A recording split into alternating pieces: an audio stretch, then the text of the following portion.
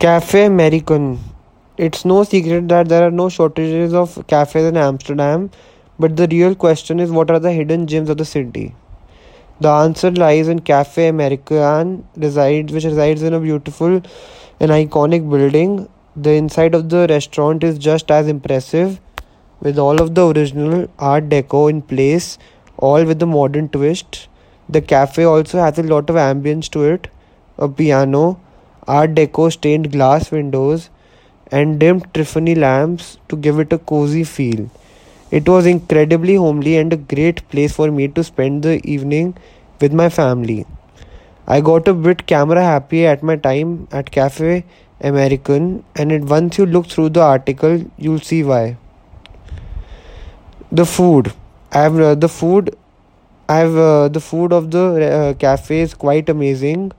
The menu has something for everyone, including salad, soups, a variety of different meat and fish main courses, and a dessert list to cater to every palate. To begin, you may have a lovely bubble rose, the perfect start to any meal.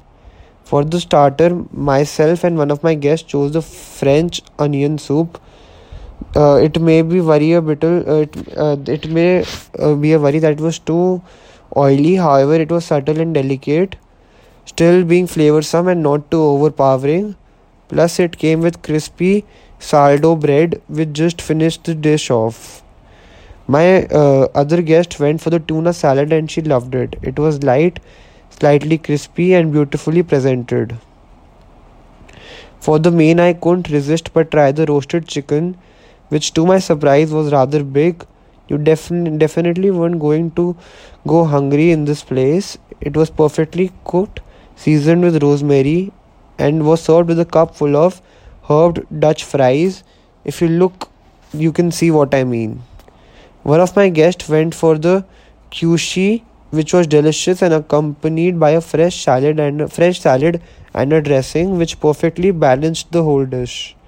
Finally, my other eating partner chose the mussels, which came filled to the brim in a pot. They were perfectly seasoned with garlic and they melted in your mouth when you ate them.